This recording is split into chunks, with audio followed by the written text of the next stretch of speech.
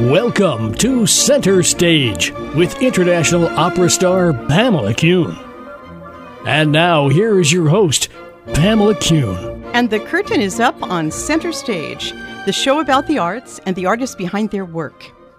Cambodia, country of marvels. The Angkor Wat Temple, the dancing, the storytelling, and of course, the memories of the genocide of the Khmer Rouge. I must admit that it is a country that I knew little about until quite recently. My dedication in covering the current exhibition at the Flynn Gallery at Greenwich Library has yielded me a profound and fascinating immersion into the understanding of the Cambodian people and their stories as told through art and music. I am speaking of the Flynn's recent installation of Cambodian art by 11 contemporary artists called Cambodia, Looking Back to the Future. But what the Flynn Gallery is doing is much more than exhibiting 11 artists. It is an outpouring of love and support for a country that is much overlooked for the resplendent modern art, filmmaking, music, and literature that is emerging. Curators Deborah Fram and Barbara Richards from the Flynn and Dana Langlois of Java Arts, a gallery in Phnom Penh, have put together a riveting combination of visual art, film, lectures, and a performance of traditional Cambodian music played on traditional instruments. I attended the opening and found a wealth of support and excitement from many who have been to Cambodia, and they have experienced a country that through its art is trying to make peace with the past. The Flynn is taking a deep look into the complex message of artists who are visually tracing a historical message.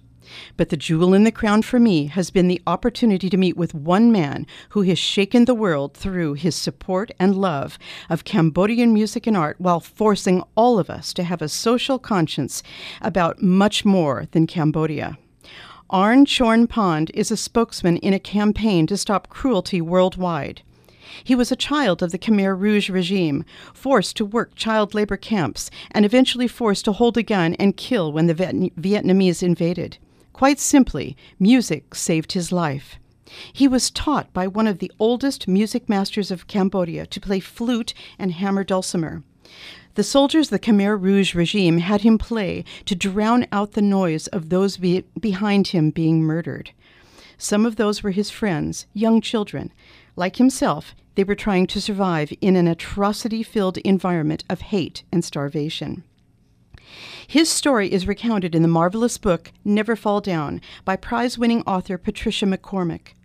McCormick, who fearlessly tackles harrowing themes in her young adult novels, draws upon Arn Chorn Pond's experiences as a survivor within the genocide of the Cambodian nightmare. And more than that, she helped him retrace his heroic escape through the jungle as he walked 400 kilometers to freedom in Thailand. He found safety in a Thai refugee camp where he was cared for by the American Red Cross. He was emaciated and seriously ill.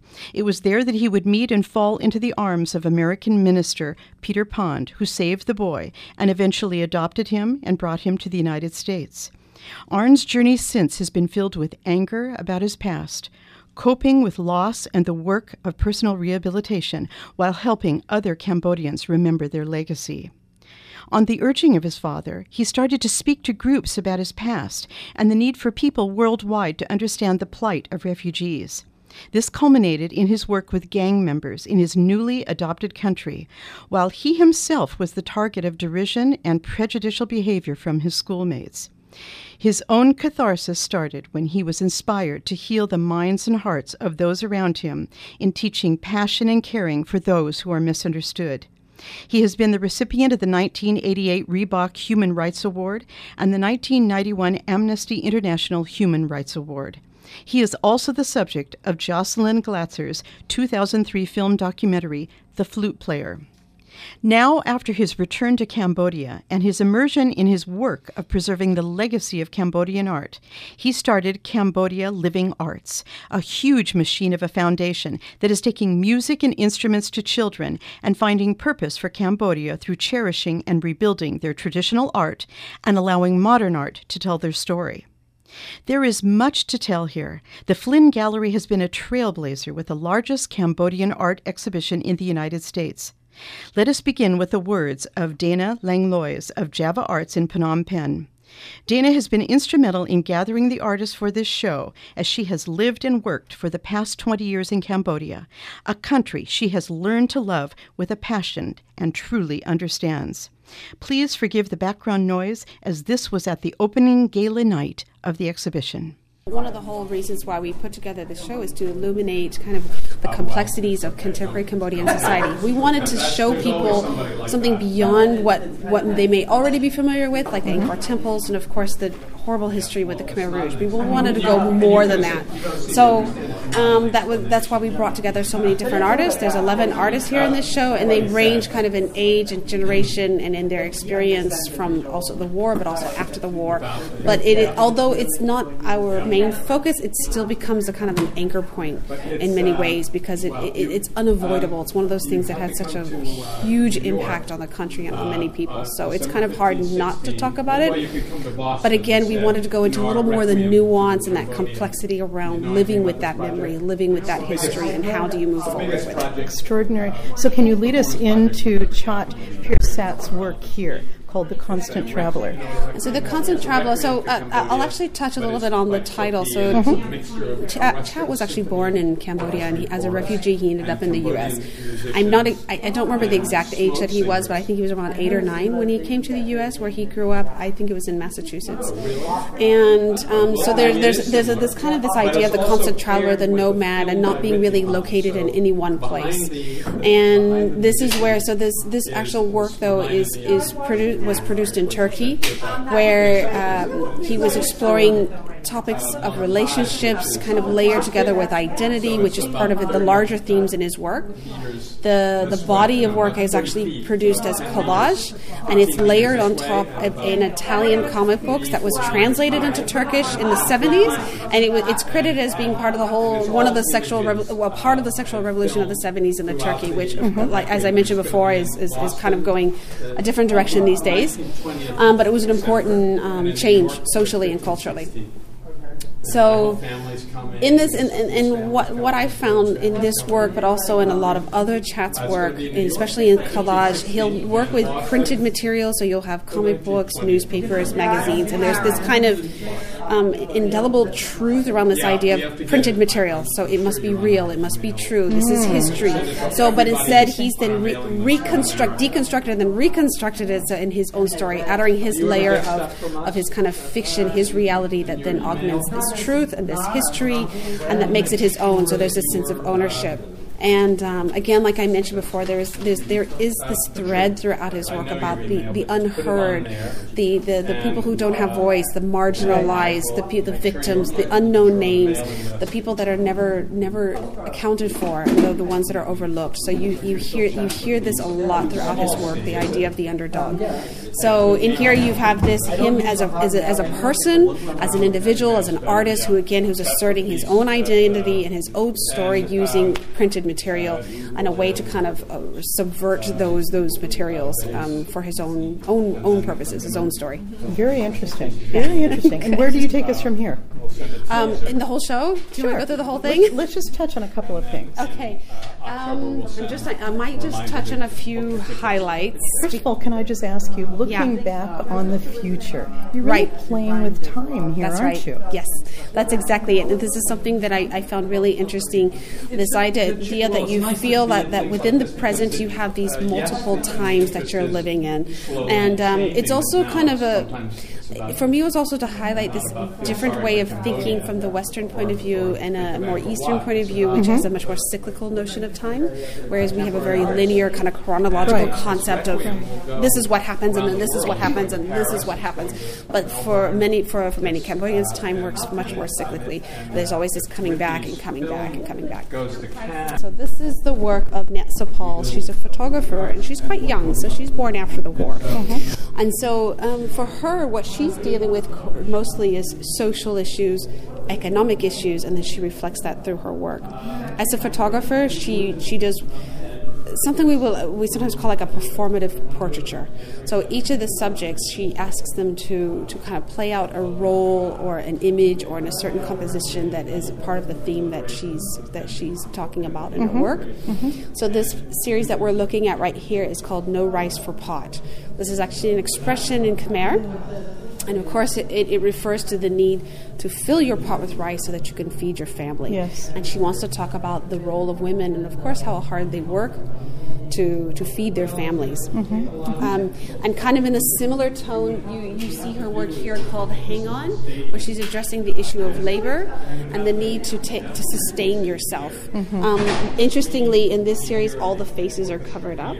And this is something that has come out in her work several times, and it deals with the issue of censorship and anonymity. Ah, I see. I wondered about this. Yeah, so it is an issue for many people. They don't feel like they can speak out. It wasn't too long ago, in 2014, we had massive protests after the election, and because people were looking for better wages for labor, and many of them were from the factories, so clothing factories. And then the protests became very violent, and actually several people were executed. So so people are genuinely afraid. So speaking out for yourself is quite hard, and actually I have a talk later this week, and it talks exactly about that issue and how artists use double meaning and other ways to talk about subjects without saying it directly. I see. So that's one of the great advantages of contemporary art, because it's you can interpret it into so many different ways. And so the ambiguity is such a great tool for the artists. And I'm noticing here that these are very bold, but at the same time they're quite intimate. And of course, that's right. No Rice for Pot. Yeah. There seems to be a love affair between the women and their pots. That's right. I mean, this is the one thing they had, their one achievement to be able to do. And there's so much longing and suffering, but yet a sort of kind of an ecstasy too in their job. Right. It's part of who they are, and they're actually proud of that for being women and being able to provide for their family. But it's also a burden as well. Okay, all right. We can all relate to. That's right, we can. Okay, where are you going to take us down? I thought maybe I would. This is our kind of our centerpiece. Yes, it is. This fantastic. And I'm sure you have read about this one, but it's quite a profound piece, and I think it's a great kind of touch point coming away from Sopal's work. So Sakon is older. He did live through the war, and for him, this is a peace offering. Essentially, this is a peace offering. The work itself is made from an American parachute that was dropped in Cambodia during the bombings that happened around the Vietnam War time. And he discovered this parachute in his village pagoda. They were using it as a tent for ceremonies. And so he managed to work with the pagoda to be able to take this piece. Anyhow, so he ended up, he wanted to, as part of, and then this is part of a large part of his work and the themes that he works with, is converting this and transforming this object of violence, this object of destruction, into an object of peace and beauty.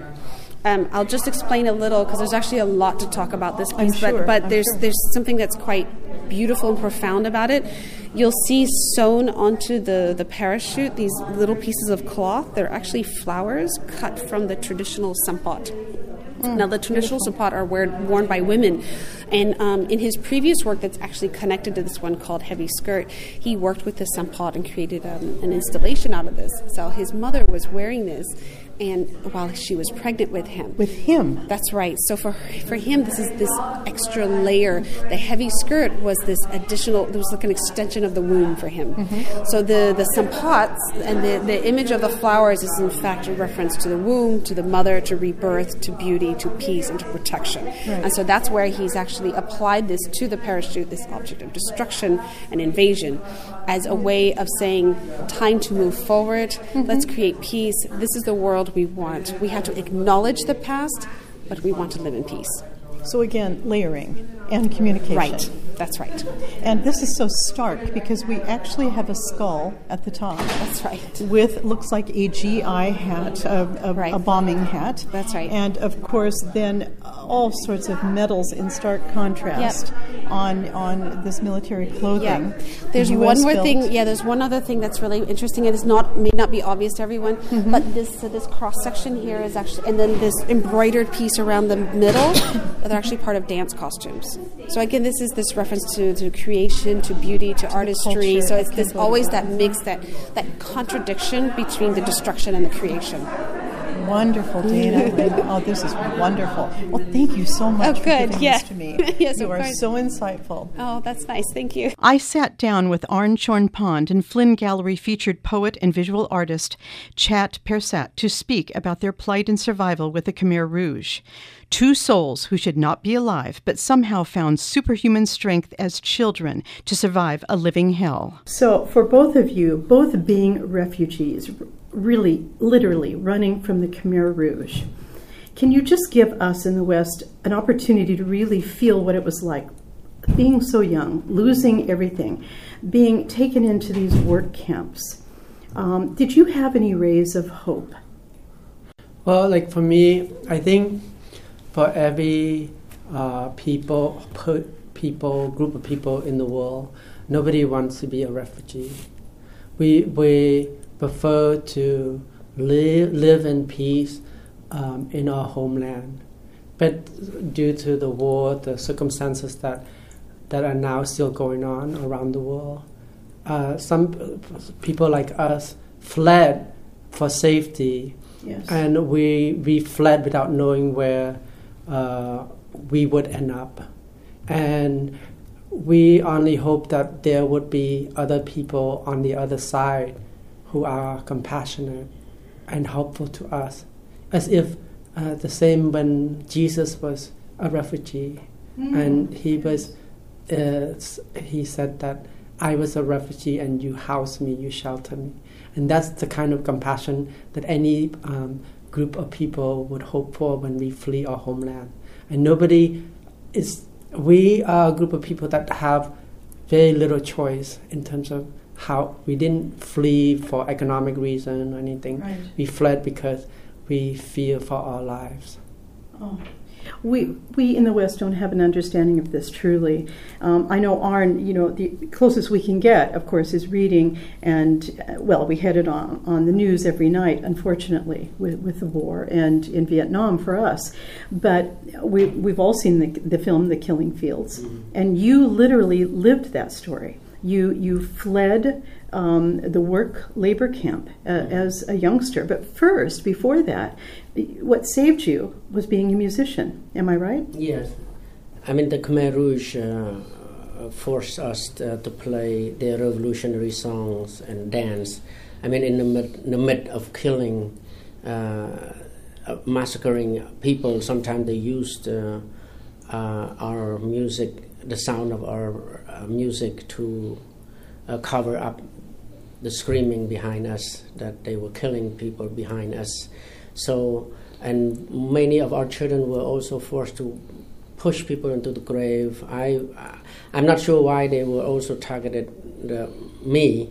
I knew that a little bit that they think I have a whiter skin and longer fingernail, not fingernail, like finger. Mm-hmm. My fingers were long, and they think I'm from middle-class family that were pro-Americans. So there are a lot of times I've heard the word Americans, and they don't like Americans. They don't like the West. So anybody who even, have scar that were indicated that they were wearing glasses, they were educated, they were targeted, they were slaughtered. So 1 million children died, starved, and were killed, and a quarter of the population of Cambodia, of 15 million, were slaughtered and like a pig. They play games with death, with the dead. Sometimes they would put American helmet into a person while they were laughing. The dead, they put American helmet and put cigarettes. So war always, degradation, humility, and it was hell beyond words. for all of us. I was only probably 12 years old. And then they took the instruments away from me when the Vietnamese invaded Cambodia in 1979. I was caught by the very people who also starved my brother, my little sister, and killed some of my relatives. The Khmer Rouge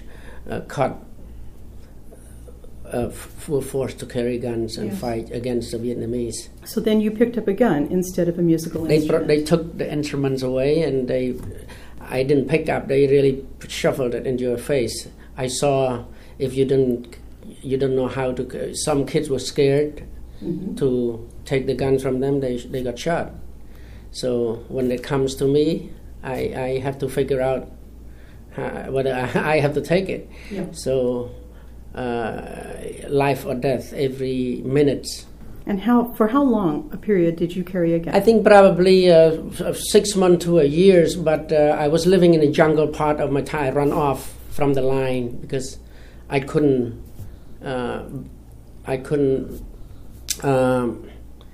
bear it, seeing many of my friends. They were little kids like me. Shot left and right from me, and you were being starved. You literally worked incredibly long hours that are inhuman. We were in full war now. After that, we had to recover. They found out that the Khmer Rouge had to give us a little more food to first to play music, to dance, and then to be the soldier. My gosh. And what kind of strength did you have as a child to literally drop your gun and run away?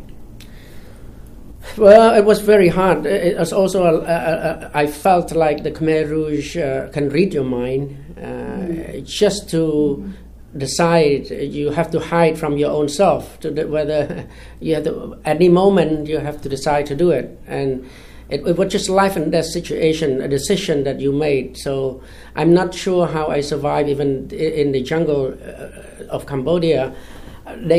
Later on, people were like measuring, especially when the book Never Fall Down started it, and Patricia McCormick went to Cambodia. Surprisingly to me, that she decided to go to Cambodia and experience what I had told her. She said, no, I don't know what I can go to Cambodia. She told me in the beginning. But then she calculated that we were zigzagging, walking like 400 kilometers. 400 kilometers in that part of the eastern Cambodia, in the jungle. So 6 months to a year, almost like a lifetime for me, especially the life that I ran off into the jungle by myself. It's almost unbelievable that you were successful, that you were able to survive. I wouldn't be here if there were things that it wasn't starvation in the jungle itself, but there was a lot of like snakes and I was a little kid. I mean, we didn't have proper clothing, and I had cerebral malaria. And also the leeches, there were both, there's white leeches and black leeches in the jungle, especially the small snake, the smallest they get, the poison they have. You wouldn't stand a chance. So, and on the top of that, we didn't even know that I was hearing explosions. And as you may know now, that landmine is like...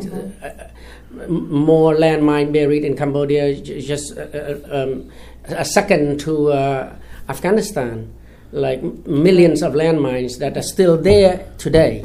So it's literally a miracle. You made this distance, and you made it to Thailand. Yeah, to a refugee camp where I met my foster father, Peter Pan, who 1980 brought me to New Hampshire.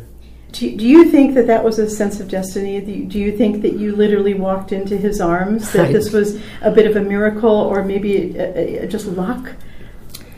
I did not know, but all of that, I think, happened. Luck, or a design, or whatever you call it. But Peter also has his own story. I mean, he didn't go there just for a tourist or anything. Right. He visited his mom, who was the a wife of the former ambassador from United States to Thailand. He died there, and she ended up became a very close friend of the Queen of Thailand, the powerhouse. And the Queen asked her to live there, to stay there in the compound. So Peter, in 1979, with Peter Jr., almost my age, he was 12 years old, but Peter Jr. was like 100 pounds. I was like 30 pounds, for a 14-year-old. So Peter went by accident to Thailand to visit his mom, but heard about the refugees coming across the border from Cambodia, and he heard that it was like it was a killing field. But some people said that in Thailand, in Bangkok, people said that no, it was economic refugee. They were starving. That's why they ran off from Cambodia. But there nobody, like Chad was saying, nobody yet have recognized that Cambodia running away for their life, because the Khmer Rouge killing field. Yes. And America also say the same thing. That's why other countries follow America. They didn't want to take any refugees out of the camp. So my dad literally stepped on us when we were in the camp. I mean, he's literally stepped on me, and I put my arm around his neck. It was a white cloud like at that night, and many children were drowned to death. And I don't know what happened. The next morning he came back and just trying to there were many children, but he was trying to find me. Isn't that wonderful? So sometimes the meeting is meant to be. That's right. I think so. I think there's a certain synchronicity here too, and indeed between you both. But Chet, how did this Khmer Rouge affect your life? How old were you when you were taken from your family? I was 7 years old, and I didn't witness the kind of atrocity that Arn had witnessed. But in my area, there's basically we had to work from 5 a.m. to 7 p.m. And after 7 p.m., you have a meeting where you meet, and then you get only one meal a day, the entire. So the meal is one ladle of rice porridge. And if you know what rice porridge is, it's basically a few grains of rice. It's like liquid, so you can just swallow in one gulp. So that's all we. What I remember from my experience is the memory of hunger. Yes. So to this day, I still think of food like I would rather spend money on food, on good food, than anything else. So for me, like food is always a luxury for me to have good food. Yes. I can imagine. So my memory of hunger was was larger than anything else at that point. And hunger is very painful. I hope you will join me in my journey to convey to you all I have discovered through my association with the Flynn Gallery's expose of Cambodian art. Please join me next week to continue my conversation with Arn Chornpond and Chat Persat. And please go to flynngallery.com for more information about all of their marvelous events. And the curtain is down on Center Stage.